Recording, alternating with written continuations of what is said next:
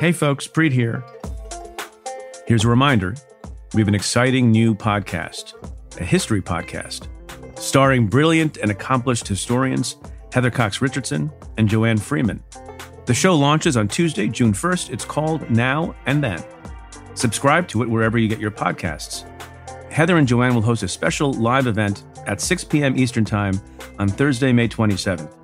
RSVP at cafe.com/live or head to Cafe's Twitter and Facebook accounts.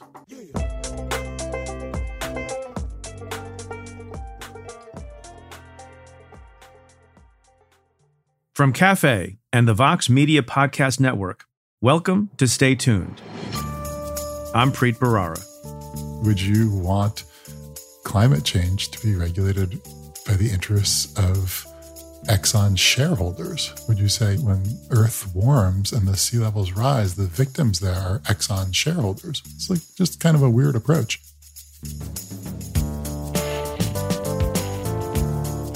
That's Matt Levine. He's a columnist at Bloomberg Opinion, where he writes Money Stuff, a daily free financial newsletter. With over 150,000 subscribers, Levine's newsletter has developed a cult following that extends far beyond Wall Street. It's famous for being witty and accessible, while also delivering on substance. That's partly due to Levine's background. He was a high school Latin teacher, a corporate lawyer, and an investment banker before becoming a financial writer. Today, Levine and I discuss his path to journalism, the saga of Elon Musk and cryptocurrencies, and why Levine often quips everything is securities fraud. That's coming up. Stay tuned.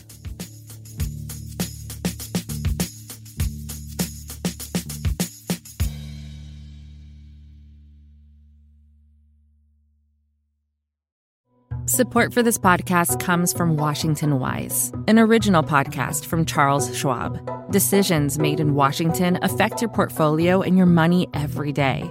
But what policy changes should investors be watching? Washington Wise is an original podcast for investors from Charles Schwab.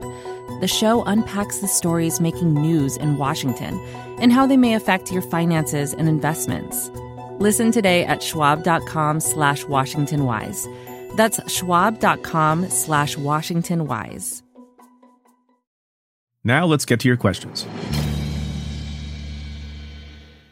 This question comes in an email from Ann Henning, who asks, what is to be made of Trump's attorney's memorandum in support of defendants' motion to dismiss in the Swalwell v. Trump case in the D.C. District Court? He argues that Trump is immune and that his speech is protected by the First Amendment. Are these arguments sufficient to cause the dismissal? Does Swalwell have any chance at winning this case? So those are good questions. They obviously relate to a lawsuit brought by a member of Congress, Eric Swalwell, and others, against Donald Trump and others in connection with the January 6th insurrection. It seeks to utilize in a similar way to another suit brought by Congressman Benny Thompson, a law that was meant to target the KKK in years past. So it's an interesting lawsuit. I think legal experts are not of the mind that it is a slam dunk by any means at all. And you're right. Donald Trump's defense lawyers have made two core arguments. With respect to the motion to dismiss that was just filed this week in the D.C. District Court, there's a bit of legal analysis that is sane, but there's also a bit of legal rhetoric and political rhetoric that is not so much. There's a lot of, as you might imagine, I have this vision of Donald Trump dictating sentences and words and phrases to his lawyers, demanding that they be included like he did with White House counsel when they sent letters back to Congress back in the day. There's a considerable amount of irrelevant whataboutism. He attacks Maxine Waters and other members of Congress in ways that really don't have anything to do with the central claims of this suit. But his lawyers do make two claims that, unlike in other circumstances that we've seen, are not frivolous. First, they articulate a First Amendment argument that Donald Trump, on January 6th, essentially, said things that private citizens and public citizens are allowed to utter. And it's in the form of political speech. It was about the election. And the lawsuit is an infringement of that speech.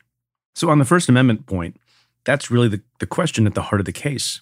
Was Donald Trump engaging in ordinary political speech, or was he engaging in incitement?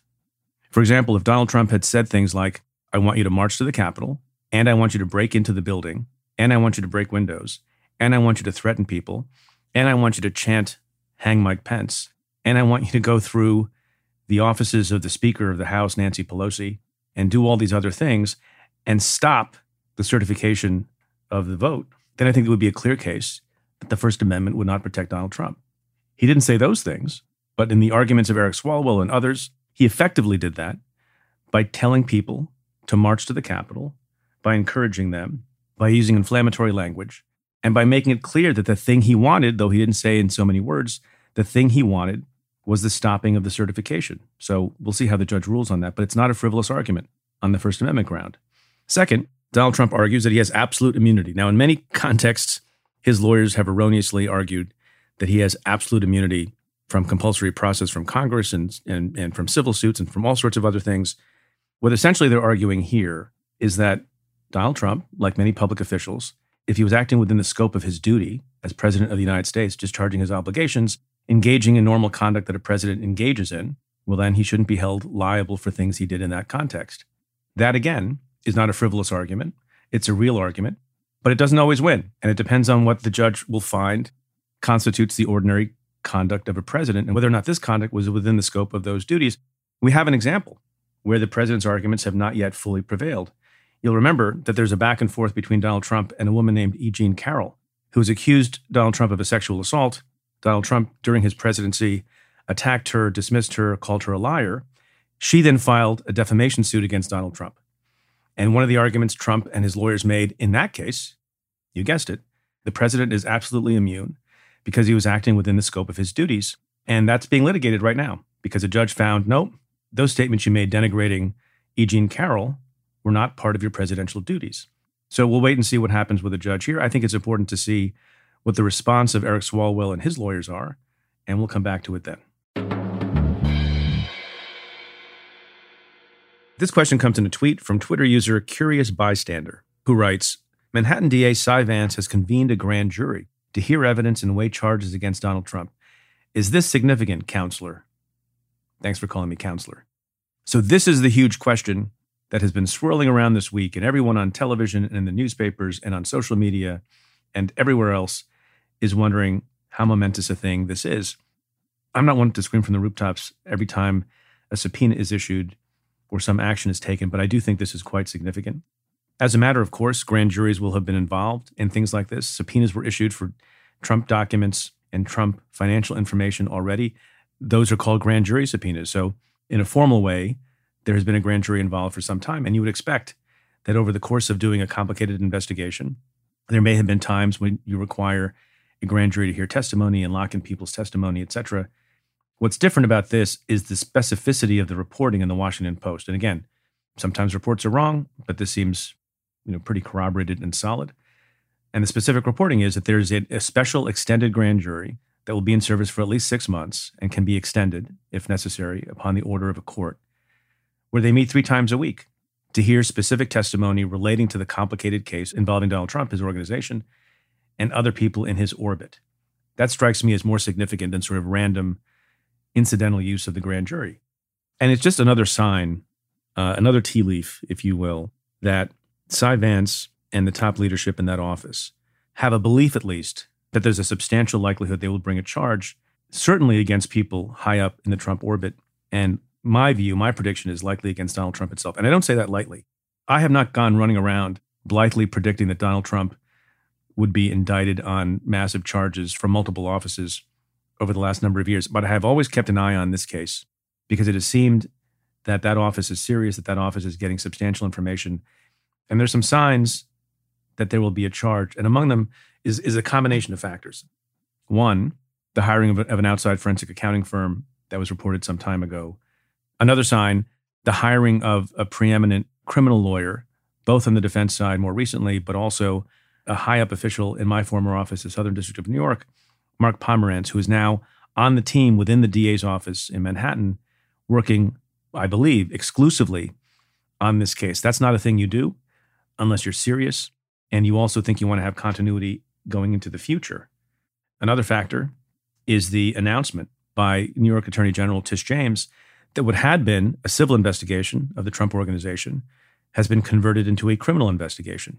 That to me means that someone somewhere along the way has found evidence that's credible that leads them to believe that the misconduct that is in question that they're looking at was not a matter of mistake or negligence or recklessness or accident, but that there was criminal intent. on the part of one or more people. And to make an announcement like that in the context of all the swirling expectations about Donald Trump and his potential criminal exposure, I think is significant. I don't think you don't do that and raise expectations unless you think that there will be some real live consequence like the kind we've been discussing. And on top of all that, her office has joined forces with Cy Vance's office, going so far as to cross-designate 2 lawyers in her office as special assistant district attorneys to work on the criminal case that Cy Vance has been working on. I think each of those individually is significant. You put them together, I think it's highly significant. Then I want to make a non-legal point to further answer the question of whether or not there might be charges of the type that people are hyperventilating about. And that is Cy Vance. I've known Cy Vance for a long time, and I think he's a sober-minded, careful lawyer, and he doesn't do things unless he's got a good reason for doing them. I know he's faced criticism in the past with respect to how he's conducted some cases, but I think if he was ever going to be careful and meticulous in a case, this is it. He has overseen significant cases. I've overseen significant cases. There have been many significant cases in recent history in America and going back. Of course, no case in the history of the country will be like this one if there is, in fact, a criminal charge against a former president of the United States. So you don't undertake any of this lightly. You don't put out any of these kinds of signals lightly. A highly relevant fact about Cy Vance, which most of you know by now, is that he is not running for re-election. So he is not running on the ground that I'm going to go after Donald Trump. He's never said that. And I'm going to persist until I convict Donald Trump. He's never said that. And he won't have the ability to do so. At most, he may oversee the filing of a charge. And I think given, how I led my office and how I think Cy Vance thinks about these things and how much investment he and his team and the new people have put into this investigation, that he's going to want to be the one making the decision to charge or not to charge before he leaves office, which is at the end of the year.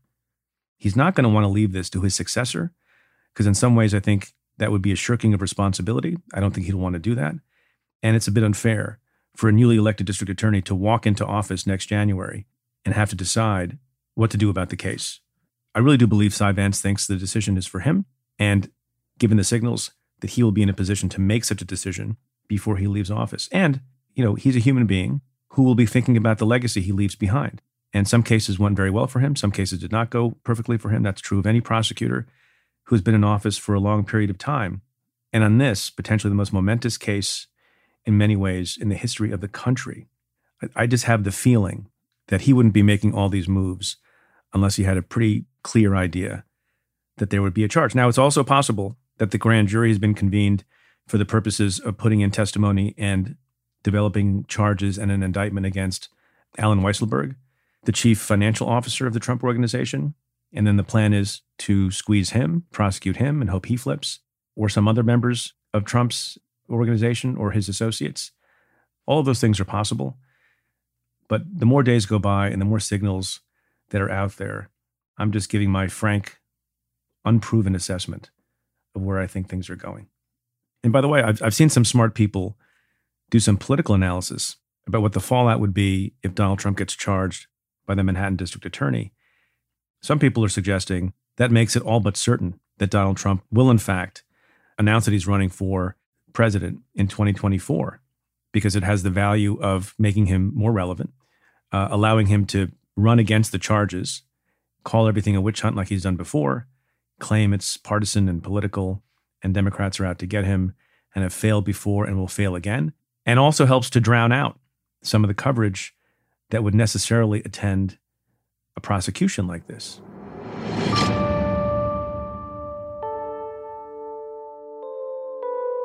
Stay tuned. There's more coming up after this.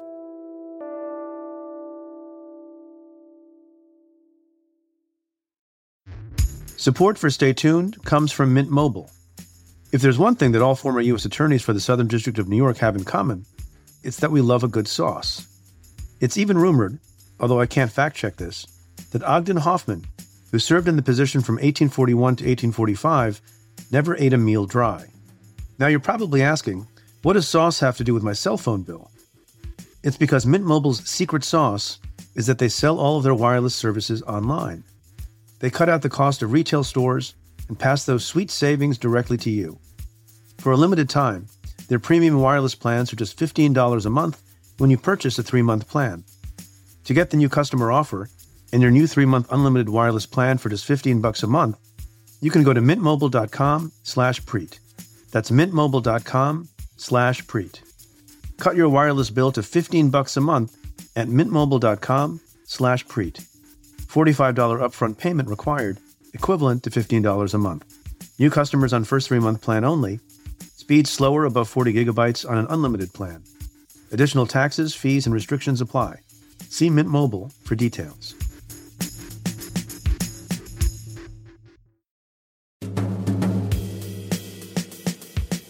My guest this week is Matt Levine. He's a financial writer at Bloomberg Opinion. Each day, Levine publishes Money Stuff, a widely read free newsletter.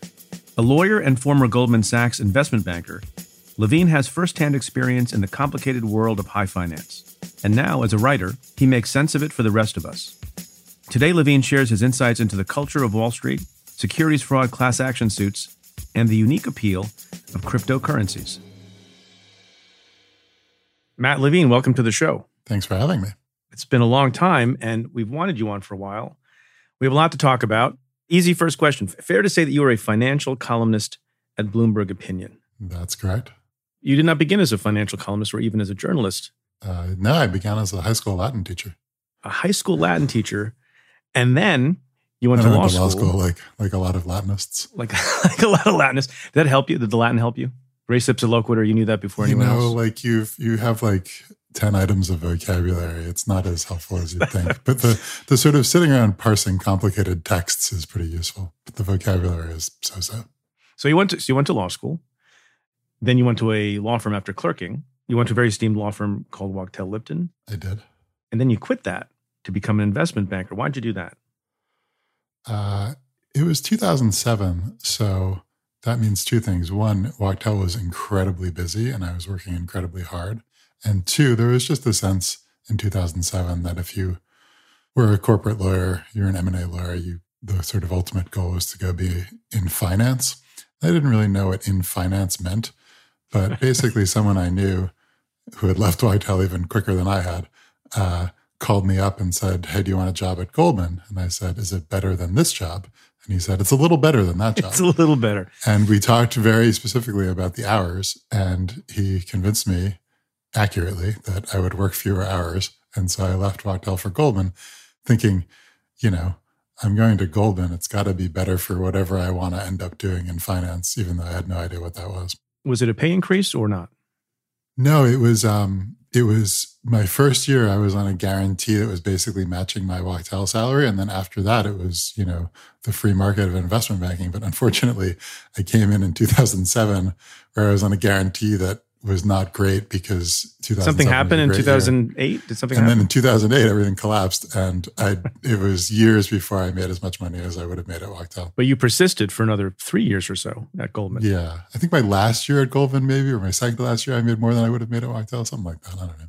But decent wage, fair to say. It was fine, and the hours were better. But so the buildup of all of this, which I've done inelegantly, is to get to the point when you decide, having gone to law school, worked at a law firm, been an investment banker at Goldman, you leave that too to become a financial writer. And I read somewhere to the tune of $50,000 a year. Steep pay cut. Is that right? It was a little more than that. I think I probably said it was about a 90% pay. It was less than a 90% pay cut. So like an 8. So why does a guy like you, who did really well and was presumably on a good career path, take an 80 to 90% pay cut? Well, one reason is that I didn't want to be an investment banker anymore. I liked. I came in and I was doing a lot of like structuring and negotiating like deal documents and like in the weeds of building derivatives, and that was fun. But increasingly, as you get more senior in any line of business at a bank, your job is getting on planes and flying around to shake hands with clients, and that was less my skill set and less what I was interested in. And also I was just bad at it. And so were you bad at the flying or the shaking hands? Both. I was not good at like making small talk with clients. And I also really didn't like flying, which is really debilitating. So I didn't really like that. And I had always sort of vaguely imagined myself as a writer. I was a classics major in college. I had like a fondness for the humanities. And I had vaguely imagined myself a writer without ever doing anything about it really. And, I was sort of like in a position where I had saved up some money from working in law and banking for a while. I didn't really have a lot of responsibilities. And it felt like a time to take a risk on something that if it didn't work out, I would do it for a year and live off savings and then go back and get a real job. But felt a little bit like a sort of last chance to take a big risk like that in my career. And so I took it. Is there anything interesting about the fact that one could infer from your changing careers a second time and taking a huge pay cut that you personally don't care about money as much as many other people do? And you write about money. I mean, your newsletter, which is very popular and excellent, is called Money Stuff. Is there anything interesting there or not? Now, as a suburban father, I care a lot about money. But back then, no. I mean, I think there's something to that, right? I mean, like I write about the financial industry, and like the characters are all making a lot of money, and I do feel a little bit like I have some distance on that. And it's weird, it's weird to like talk to your friends in finance and your paths have diverged a little bit. But well, when you go to dinner, do you have to pay? It's better now because like my career has done okay since I left. And like banking isn't what it used to be, Like a lot of my friends in finance are not there anymore. And it's not 2007 anymore.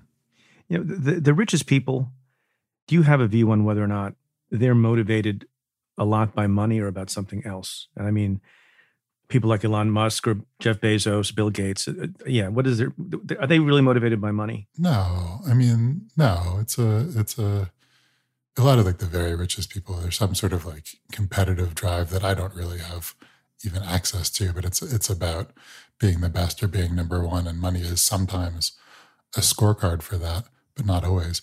But I also even where I worked in banking, like people made a lot of money and it was a sort of well-paid area of the world, but it always felt like people's primary interest was, I was building corporate equity derivatives and people like really were intellectually engaged with that very like niche, nerdy work. People were interested in like tax law and like derivative structuring and came to work every day because they were sort of motivated by intrinsic intellectual interest. And I think that that's true of a lot of fields where people make a lot of money. And it's not like, it's not like necessarily purity of heart and they like build derivatives for fun and give away all the money. But I don't think that like you can get far in a lot of these industries if your only interest is, or if your primary motivation is money. But it's also, there are cultural elements that sort of conspire to make you more motivated by money because that's like the thing that the banks can give you. And so you do end up like measuring your worth a little bit by your bonus or whatever. We'll talk a little bit more about this in a little bit, but just since we're on the subject, what do you make of the people who break the law, cheat in various ways, who already have a lot of money, but do that to make a little bit more money? Are their motivations money, or are they also motivated by competitive spirit? I mean, I think there are a range of things. I don't want to like ascribe one. Generalize, right? Yeah. I don't want to generalize too much because, from my perspective, some number of the people who break the law are operating in ambiguous areas where they believe that they are doing something that is sort of accepted. I'm not talking about those people. I'm talking about the people who knew what they were doing. I'm not talking about the people who knew. You and I may disagree on the sort of prevalence of different categories.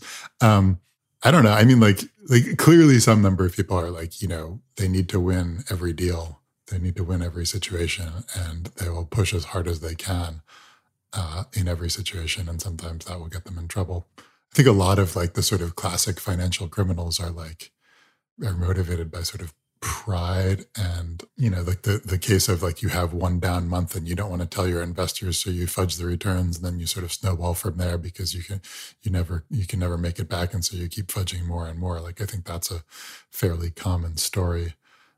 Yeah. I don't know. I mean, I'm sure there are some people who are like, I need to make one more payment on my yacht, but I don't know that that's like a particularly like common category. Can we talk about your writing a little bit? And before we get to some of the substance, you're noted for your writing style, and it's very readable.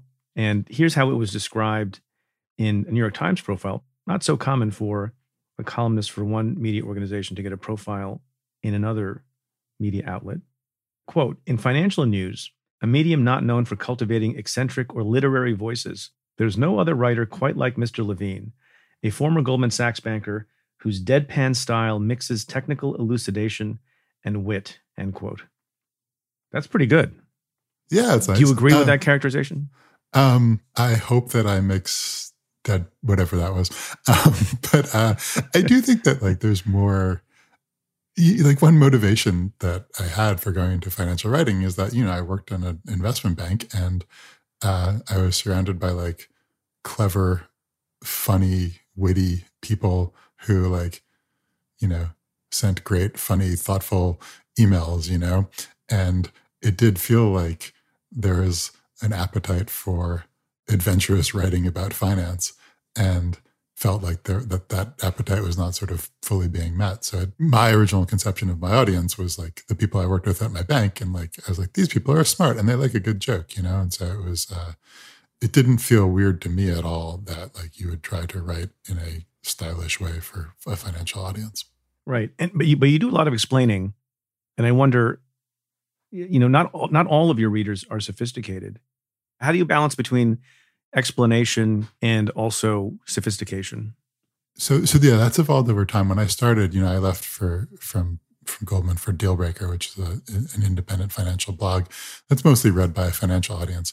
And I thought of my audience initially as being like the first year analysts on my desk, people who sort of know the basics of finance and like you don't have to like spell out what DCF stands for or whatever, but people who don't necessarily know the technical details of everything and where you can explain more complicated details in a way that will sort of open their eyes and make them excited. But over time it's shifted, right? And now I write for a more general audience. And one thing that I think about is like what I'm going for is to explain something at a sort of high enough level of like economic intuition and generality that a person who does it for a living every day will not say, oh, this is oversimplified or this is wrong, but will say like, oh, I had never thought about it that way, but that does capture the essence of it, right? Like that's, and you don't always achieve that, but like the idea of explaining not like the mechanical details of how a trade works, but like what the trade is about at some fundamental level. Like, when I was at a bank, I worked on this like weird derivatives desk where we built these weird trades that were complicated, and you'd come in and you'd learn how the trades worked by like reading documents and like seeing the pitch book and whatever. And you'd sort of have a handle on like what the trade was. And then like 2 years into your job, you'd be like, oh, I understand what's happening here. Like I understand the sort of real, like why this is a product and like why people like it and like why we like it. And those things are not like part of the surface explanation or even the detailed explanation, to the point where like, we talked to lawyers who did these trades who documented these trades every day and who understood the mechanics really well, but didn't always understand the sort of like deep economic intuition behind them. So that's not exactly what I'm doing, but that's kind of like the thing the feeling that I'm going for is like to explain to people in the financial world, like what they're doing at a level that is like more general than they think about it in a day-to-day basis. I know you were sort of half kidding, but is there any bad aspect to the dynamic in which even the people involved in the products, the financial products, don't fully understand every aspect of them? Maybe, but like, I don't really mean it in a bad way. I mean that like, you don't really build an intuition for like how these products fit into the sort of overall strategy of your corporate clients or the overall like balance sheet of the bank or like sort of like the overall like how derivatives work without doing it for a long time and kind of seeing it from a lot of angles. I think like at some trivial level, like, yeah, like, it'd be nice if I could tell you some stories about derivatives, and I won't because of who you are. But I didn't. Who I was, I don't have. You don't have any. I don't have the same. I don't have podcast subpoena power, and there's no podcast jail. But yeah, I mean, like it is. There's some level at which very bright people with interesting agendas dream up complicated products, and then they're sold by people who didn't dream them up. And sometimes like that's. Right. It's either those people or the customers in trouble. Someone once called you, quote, the least offensive person in finance, end quote. What do you make of that answer? I don't think that's true. Are you offended at being called the least offensive person in No, finance? it's nice. It's nice. But who are you more offensive than? I think that there's like a sort of like external view that like it's like evil bros, and like there's like sort of like a monolithic culture of like fleece vests and cocaine, and it's not fleece. What is it? Fleece vests. Fleece vests and cocaine. That's but like a good picture. Like again, like I worked with a lot of people at Goldman, and like some of them were like that, and we're like, oh yeah, this is like the bro that people like have in mind when they think about finance. But a lot of them were not, and like the people I worked with were not, and we're like, we're like fun and quirky and interesting people, and.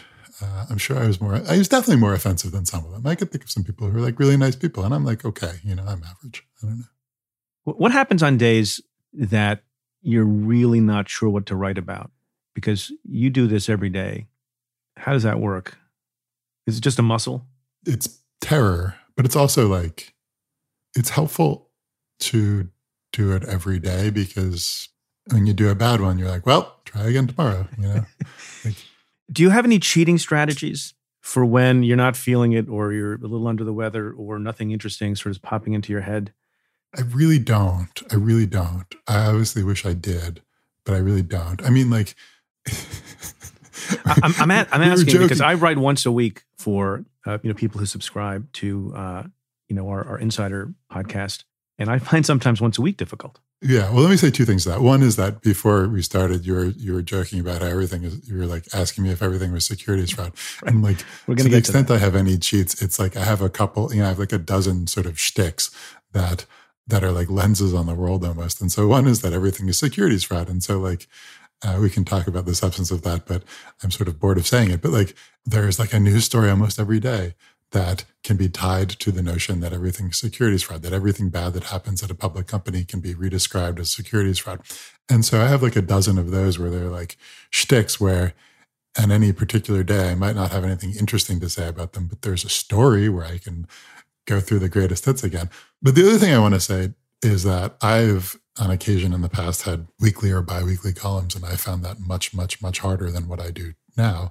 Why is that? Some of it, I think different writers have just different metabolisms, and I have like a daily writing metabolism. But I also like, it's really, really, really helpful to be able to say, if today's sucks, I try again tomorrow.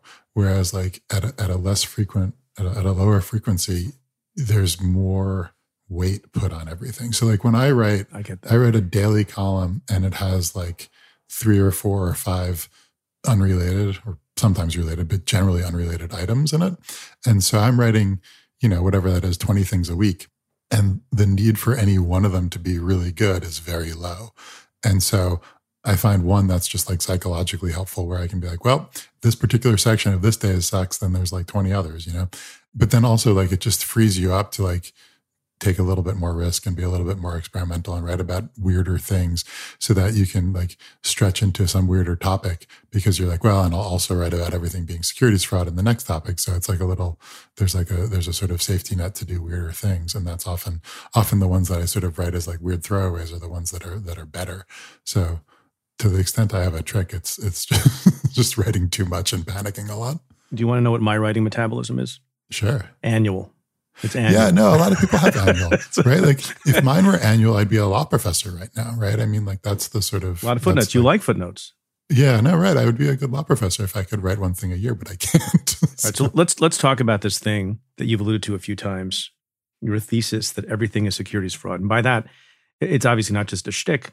It's a critique, and a relevant one, the gist of which is, and you'll explain it much, much better than I, obviously, then we'll go through some examples, is that things that happen to companies, publicly traded companies, can be transformed into securities fraud by plaintiffs' lawyers and plaintiffs in class action lawsuits and otherwise, because they will allege that the representations made by the company turned out not to be true. And even general representations like, we have ethics and we have a compliance program and we put the customer first. At some point when the company doesn't do a great thing and does a bad thing, and it could be not just something related to the bottom line, which is what you think about normally, but a plane crash or a Me Too incident or some other such thing, shareholders will sue and say it's securities fraud. Why is that bad? The thing that probably bothers me most about it is like at a very like macro level, like what it says about societal priorities, which is that, and by the way, like the way you described it, I think is essentially accurate, but I would just add that it's not just plaintiffs' lawyers, it's mainly plaintiffs' lawyers. And plaintiffs' lawyers are where this is sort of sharpest and strangest, but it's also the SEC does some amount of transforming environmental harms, or, you know, like there's conflict diamonds rules, right? Like which are about disclosure. But then if you like get conflict diamonds, probably your disclosure is wrong. And so you end up getting in trouble for securities fraud. Right. But some of the silly examples you give of things that happen at companies, and you're very sarcastic and smart and clever about it. The SEC doesn't do that stuff. No, I agree. The SEC is sort of closer to home. But the SEC and also like politicians do look to expand like the scope of securities law to cover things that are not first order securities things. So they look to solve climate change or conflict diamonds or whatever through securities law. And like the thing that I find weirdest about the whole complex, both plaintiffs, lawyers, and like politicians, is like sort of what it says about like societal priorities, where, you know, like the Me Too cases are a great example. You know, there's a jewelry company that like had a big settlement with that was sued for allowing a pattern of sexual harassment and discrimination against its female employees. And that case is sort of dragging on and ongoing, and they're fighting it hard. But they also paid, you know, a lot of money to shareholders over that case, because it's easier for the shareholders to bring that case. And the shareholder case is just, you didn't tell us about all the sexual harassment you were doing. And so it ends up being that the shareholders get compensated for the sexual harassment, whereas the victims of it don't. And like, those are like pretty common cases where what you have is like a prioritizing of the alleged harm to shareholders. And it's sort of obvious, right? Like you can just point to like something that wasn't disclosed. You can point to the stock going down and you can say, well, the shareholders were harmed, and like the rules are kind of mechanical. And you have therefore this like rich ecosystem of securities plaintiffs lawyers who know that they can bring these cases and get paid. And so they do, and they settle for pennies on the dollar of very large claims. And so the securities lawyers get money. The shareholders sort of shuffle money around between them, because the shareholders are both, you know, receiving and paying the damages. Right. It's kind of weird, right? It's really weird. But then like, that's the way we address, you know, sexual harassment harms. That's the way we address environmental harms by public companies, is by these securities lawsuits. And it's just weird to think, you know, if you were like designing a society from scratch, would you want climate change to be regulated by the interests of Exxon shareholders? Would you say, you know, like when Earth warms and the sea levels rise, the victims there are Exxon shareholders? It's like just kind of a weird approach. And surely it doesn't get the incentives exactly right when you think about it that way. It's interesting. When I mentioned plaintiffs' lawyers, and when I was in private practice, I did some civil defense work with respect to class action securities lawsuits, like a lot of associates at a lot of law firms do if you're in the litigation department. Do you think some amount of blame should be laid at the feet of a legal system in which it's not hard enough to certify a class, it's not hard enough to transform these events into securities fraud claims? And you mentioned politicians. Politicians are not monolithic. There are a lot of politicians who've been trying to stop these lawsuits for a long time, many of them Republicans. What do you think the solution is here if it's in need of one? So there's a case in the Supreme Court. The Goldman Sachs case. Goldman Sachs case. Disclosure, I worked there. I have no involvement in the case. But there's a case of the Supreme Court about this, right? About like Goldman said, we have code of ethics and we put the client first. They very sort of generic stuff. And they then, you know, did some stuff in 2007 that arguably did not put the client first. Which we don't need to discuss in any great detail because probably everyone knows. And they got sued by shareholders over that, because the stock did go down after the financial crisis. Somehow that is still being litigated, and the Supreme Court is going to consider whether those very generic statements can constitute securities fraud. And presumably they're taking the case suggests that they have some interest in constraining this. And I don't know exactly what the constraint will look like. I do think that like, one point of my critique is like, I don't think it's bad to try to prevent companies from allowing sexual harassment or, you know, polluting or whatever, right? I think that like the thing that is happening here is that it is easier and more lucrative to channel some of these complaints into securities fraud cases.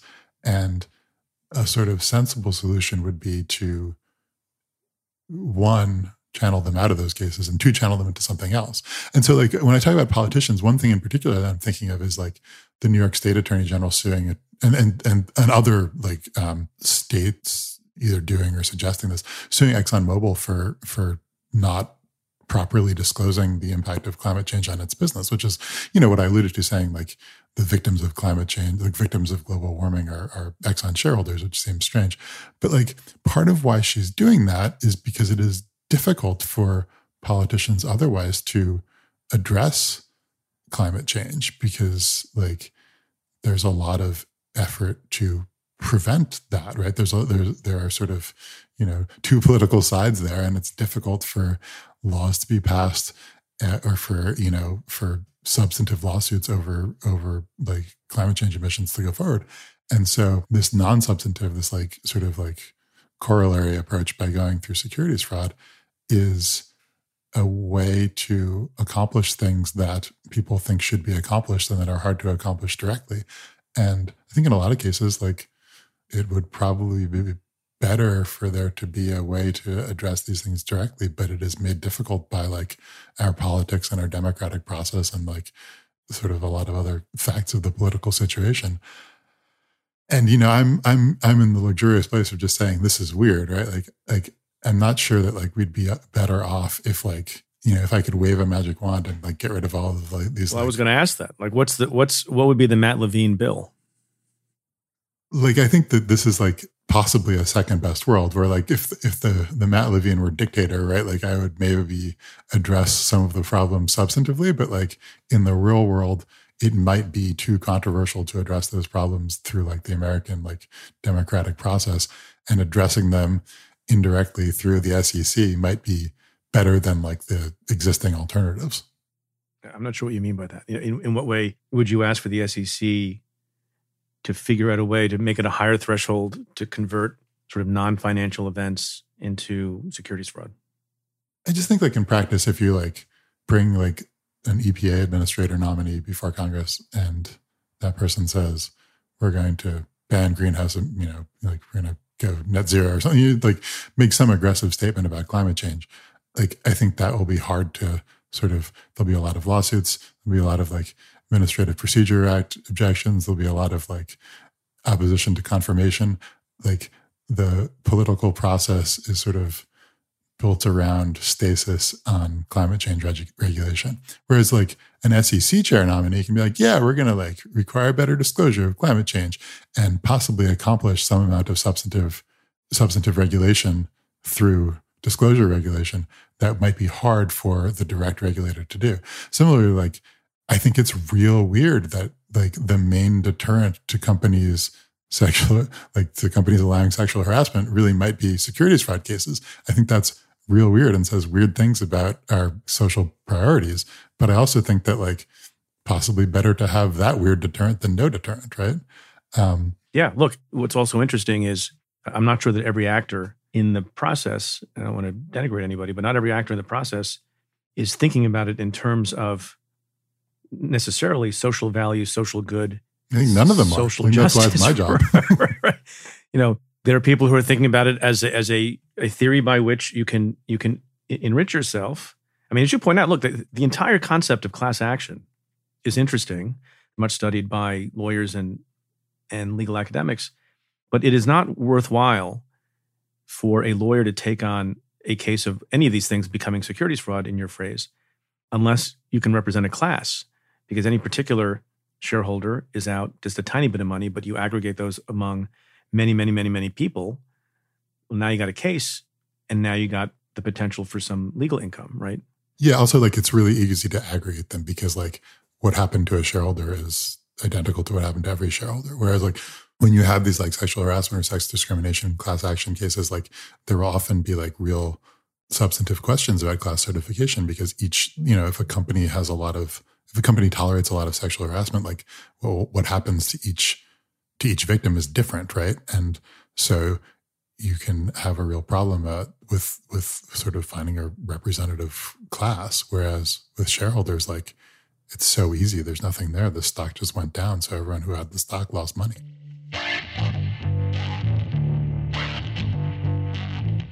My interview with Matt Levine continues after this.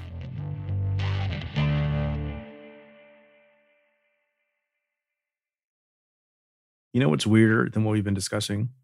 Weirder than the idea that everything is securities fraud? Cryptocurrency. Can we talk about... Is it? I don't know.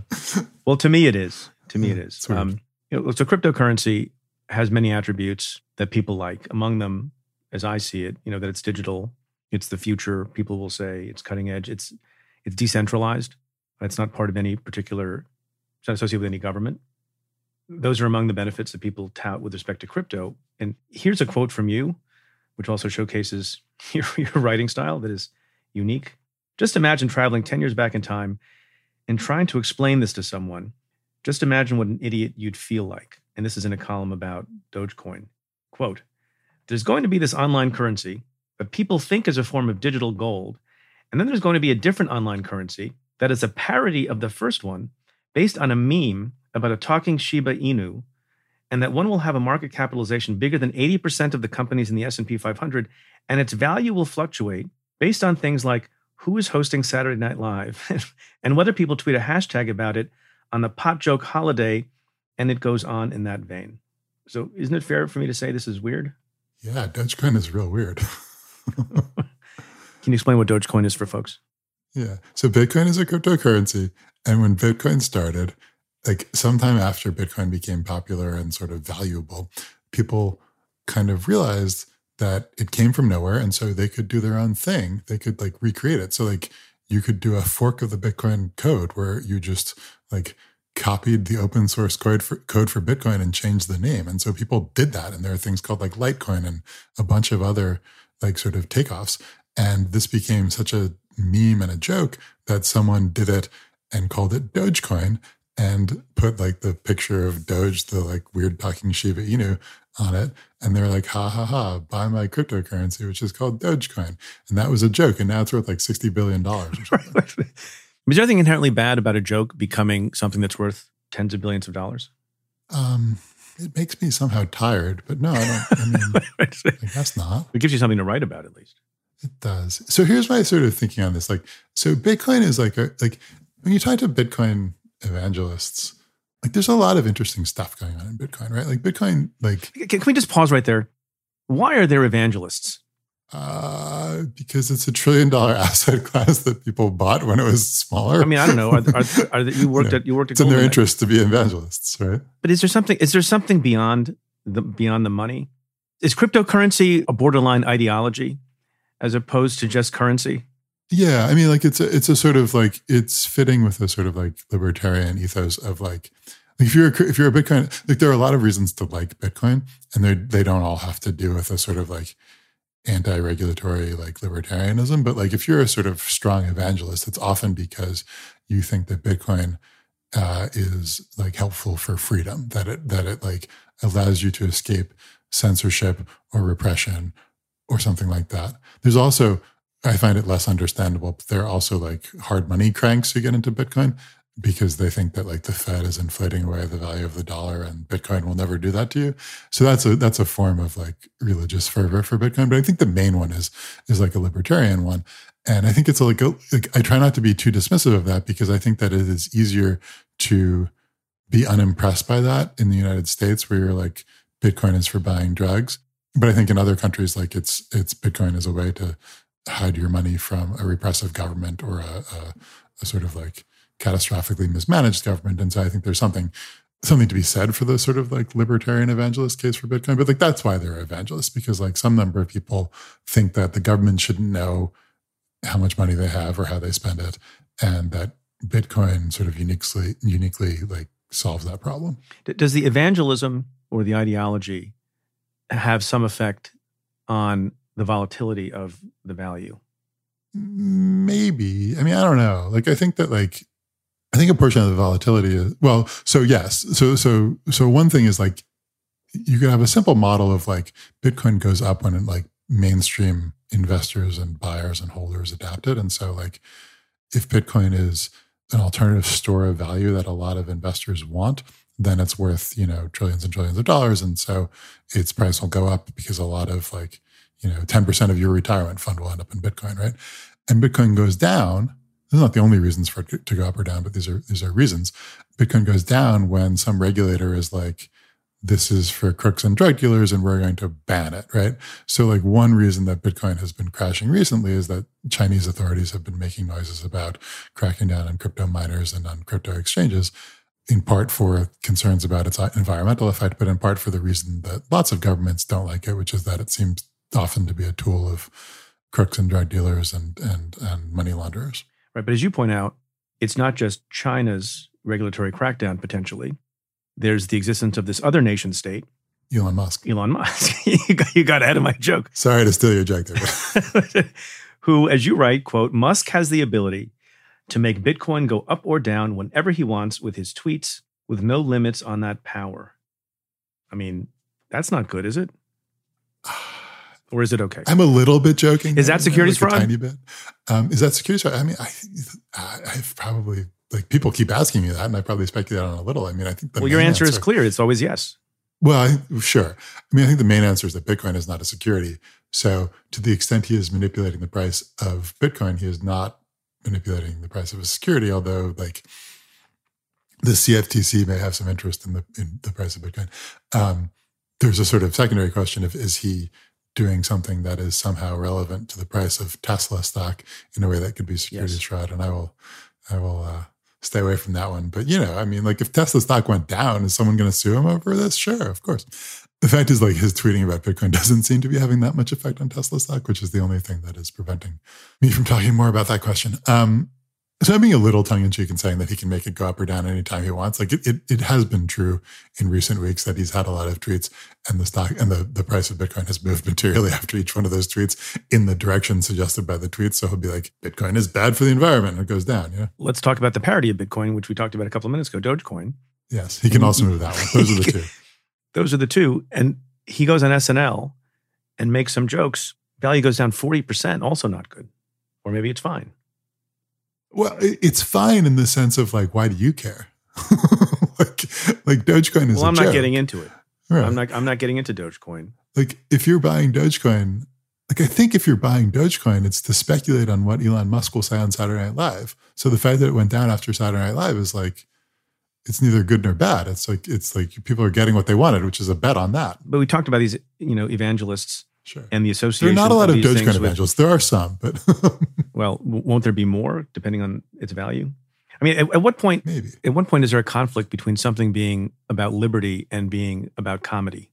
Yeah, I mean, to be clear, I think that Bitcoin has a lot of seriousness to it, and a lot of people believe deeply in Bitcoin, and Dogecoin mostly doesn't, right? Dogecoin is mostly a joke, but there are some sort of serious events. These are sort of these are not organized phenomena, right? These are very distributed, just a bunch of people coordinating around a thing. And so some of the people, different people involved in these large distributed communities have different motivations. And, you see in Bitcoin, there are people who are evangelical about the libertarian aspects of it and about overthrowing the sort of regular fiat financial system. And there are other people who are Fidelity or just giant asset managers who are this is the thing that goes up. We're going to buy it for our clients because we want it to go up. It's purely pragmatic. It's very pragmatic. And with Dogecoin, you have a small minority of people who are no, even though this was a joke, by accident, it's become the future of money. And there are a couple of those people. But then mostly people are oh, this is fun and it might go up and it's a good joke and it's got a Shiba Inu, But they're all diverse communities. They're all people have different motivations and there's no it's like anything in markets. You can. There's always There's always the opportunistic class, no matter what. When something goes up or something goes down, right? Yeah, that's true. But it's just in anything in markets, you can tell some narrative of why a thing is going up or down, or what holders of the thing believe. But that will only be approximately true on average, right? And there will be a lot of people who believe different things and are doing it for different reasons and have different motivations. And the market price is the aggregate of all of those things rather than one particular narrative. Right. One final bit about Elon Musk and Bitcoin. He announced not long ago, just some weeks ago, that customers could buy Teslas with Bitcoin. Some people thought that was a little bit strange. And within a very short period of time, he suspended that plan to accept payments with Bitcoin, citing concerns that other people have cited as well about the massive carbon footprint associated with the mining of Bitcoin. What do you make of A, the flip-flop, and B, the legitimacy of the environmental critique of cryptocurrency? If you follow Elon Musk, like he says a lot of stuff on Twitter that is official policy of Tesla for a short period until someone changes his mind about it. You know, everything is securities fraud. He did get in trouble with the SEC for securities fraud when he tweeted that he was going to take Tesla private at $420 a share. And that was just like an impulse, and he didn't actually do it. So like him having a policy of we're going to accept Bitcoin for Teslas, like that sounded like, I don't know why he changed his mind, because the environmental stuff has been pretty salient for years and years and years. And so it's not like it could have been a surprise to him that Bitcoin uses electricity. But, you know, someone could have sat with him and been like, hey, we should accept Bitcoins for Teslas. And he was like, cool. And then someone else could have been like, this is really bad for the environment, and your whole shtick or half of your shtick is being an environmentalist, and convinced him that that was probably not a good idea. I'm not sure I would look for more consistency or more sort of deep explanation than that. What about, more importantly, the substantive environmental critique? Yeah, I mean, Bitcoin uses a lot of electricity. It's a strange system to have money that is, you know, based on a lot of people burning a lot of coal to confirm redundant copies of a transaction ledger. I mean, so I think there's like an answer to that. There are some answers to that critique. One is that a lot of the energy being used to mine Bitcoin is renewable or is stranded or something. So that, but a lot of it is not. But a lot of it is not. Yeah, a lot of it is not. Like, I think like on balance, the environmental critique is serious and correct. But I do think that there is like the sort of clever answer to that is that Bitcoin has like, I mean, the sort of half joking phrase is that Bitcoin is a battery. The idea is that you can mine Bitcoin anywhere, anytime. And so you will be incentivized to do it in places where electricity is abundant and cheap and perhaps even clean, although not necessarily. And so like a lot of like stranded energy assets where like hydroelectric power in northern Sweden, where there are not a lot of homes being air conditioned, you know, can be used to mine Bitcoins. And so it perhaps incentivizes the development of cleaner and cheaper power. But I think on balance, like, you know, a lot of Bitcoin is mined in China using like dirty coal plants. And so it's a real concern. Yeah, I think the Wall Street Journal reported recently that some coal plants are coming back online, having been taken offline solely for this purpose. Yeah. And I think that like, you know, I think there is this like sort of like counterintuitive, actually it encourages the development of cheap electricity case.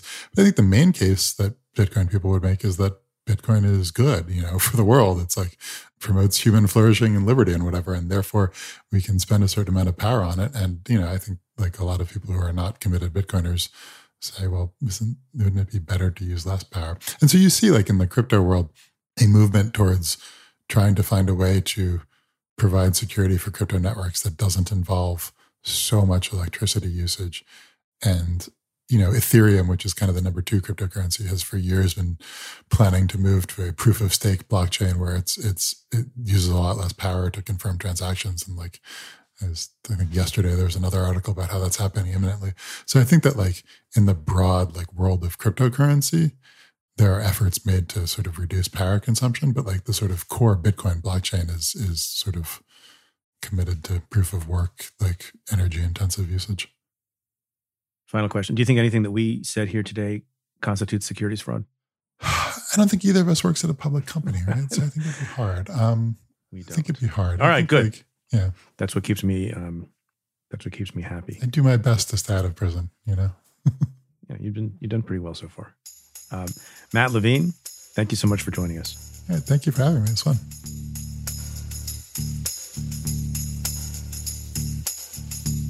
My conversation with Matt Levine continues for members of the Cafe Insider community. To try out the membership free for 2 weeks, head to cafe.com/insider. Again, that's cafe.com/insider.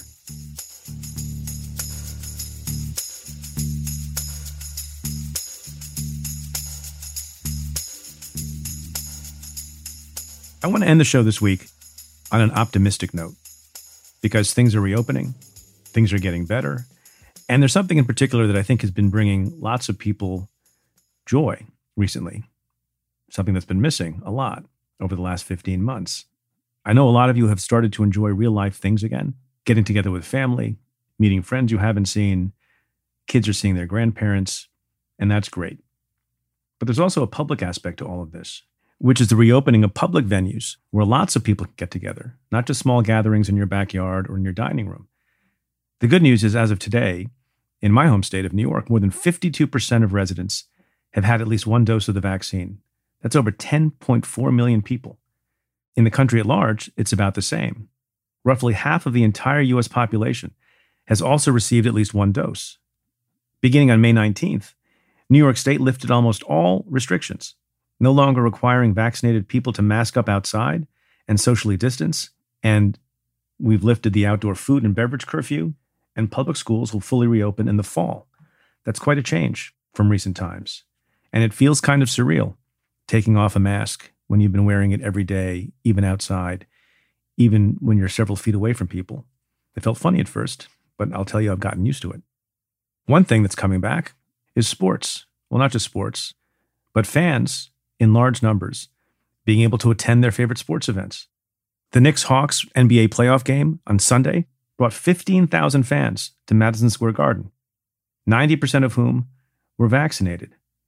And I think it's fair to say the sound of the cheering crowd and the energy coming out of the arena was overwhelming to a lot of folks. There was also quite a crowd at the PGA Championship over the past weekend. And baseball fans, they're getting in on the action too. You know, you may not realize it, but Yankee Stadium and Citi Field in New York are also mass vaccination sites.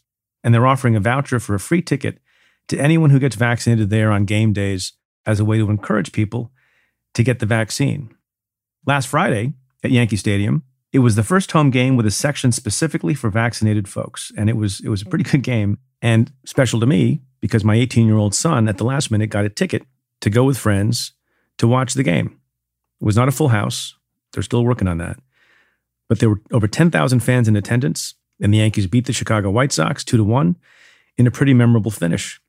My son got to see one of the most rare events in all of baseball, and perhaps even in all of sports. Runners lead, pitch. Hit on the ground to third, step on third, go to second, there's two, back to first, it's a triple play! A triple play! And to end the game, Yankee second baseman Gleyber Torres ended the ninth inning and the game with a walk-off single. Hit sharply, a base hit to left field. Judge rounds third. They're waving him home. Here's the throw. Here's the play. Yankees win 2-1. That was a pretty happy kid who came home that evening. We're still not there. There's much to look forward to on the horizon, like the full reopening of Broadway theaters in September. And all this is contingent on people doing their part, continuing to get vaccinated so we can get that number up to 70% and higher. There's a lot of things that we've missed over the last year and a half. The roar of the crowd. Do you miss it? At concerts and at ball games? I know I do. Speaking about the return to gathering in large groups among strangers, people you don't know, for a common event like sports, got writer Charlie Warzel, who has the newsletter Galaxy Brain, reflect in this way, quote, I spent the pandemic missing and mourning gathering in public on a personal and physical level. It wasn't just the socialization, I told myself. I missed feeding off the energy of different rooms and spaces. I missed being around other people in an ambient fashion, eavesdropping on their conversations, ignoring them, talking over them, whatever. I simply needed the energy of others. But what the return of sports has made me realize is how much I rely on crowds that I'm not a part of in order to feel less alone. This might sound sad, but I don't see it that way. Quite the opposite, really. End quote. I know how he feels. And one of the things I'm looking forward to the most, on a personal level, is having live Stay Tuned shows. We're hoping to have one in the fall. Stay tuned for that.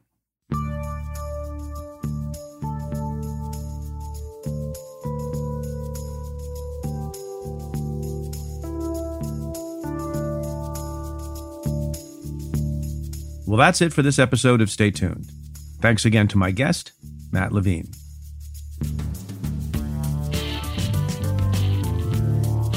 If you like what we do, rate and review the show on Apple Podcasts or wherever you listen. Every positive review helps new listeners find the show. Send me your questions about news, politics, and justice. Tweet them to me at Preet Bharara with the hashtag AskPreet, or you can call and leave me a message at 669-247-7338. That's 669-24-PREET. Or you can send an email to staytuned@cafe.com. Stay Tuned is presented by Cafe Studios and the Vox Media Podcast Network. Your host is Preet Bharara. The executive producer is Tamara Sepper. The senior producer is Adam Waller. The technical director is David Tadashore. The Cafe team is Matthew Billy, David Kurlander, Sam Ozer-Staten, Noah Azulai, Nat Weiner, Jake Kaplan, Jennifer Korn, Chris Boylan, and Sean Walsh. Our music is by Andrew Dost. I'm Preet Bharara. Stay tuned.